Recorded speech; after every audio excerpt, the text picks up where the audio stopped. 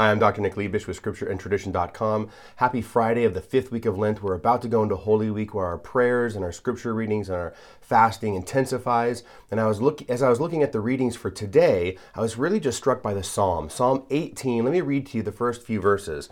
It begins, I love you, O Lord, my strength. The Lord is my rock and my fortress and my deliverer. My God, my rock in whom I take refuge, my shield and the horn of my salvation, my stronghold. I call upon the Lord who is worthy to be praised, and I am saved from my enemies. That just really struck me this morning. There's so much happening in the world and geopolitical conflict coming out of the pandemic, and people are hurting all over the place. But I love this because with everything happening, we just turn to God in love. He is our rock, He is our fortress, and He is worthy to be praised. So hopefully that inspires you today as well. Do me a favor, like, subscribe, comment, and share. I'd appreciate it. And come visit me at scriptureandtradition.com for my full courses. God bless you.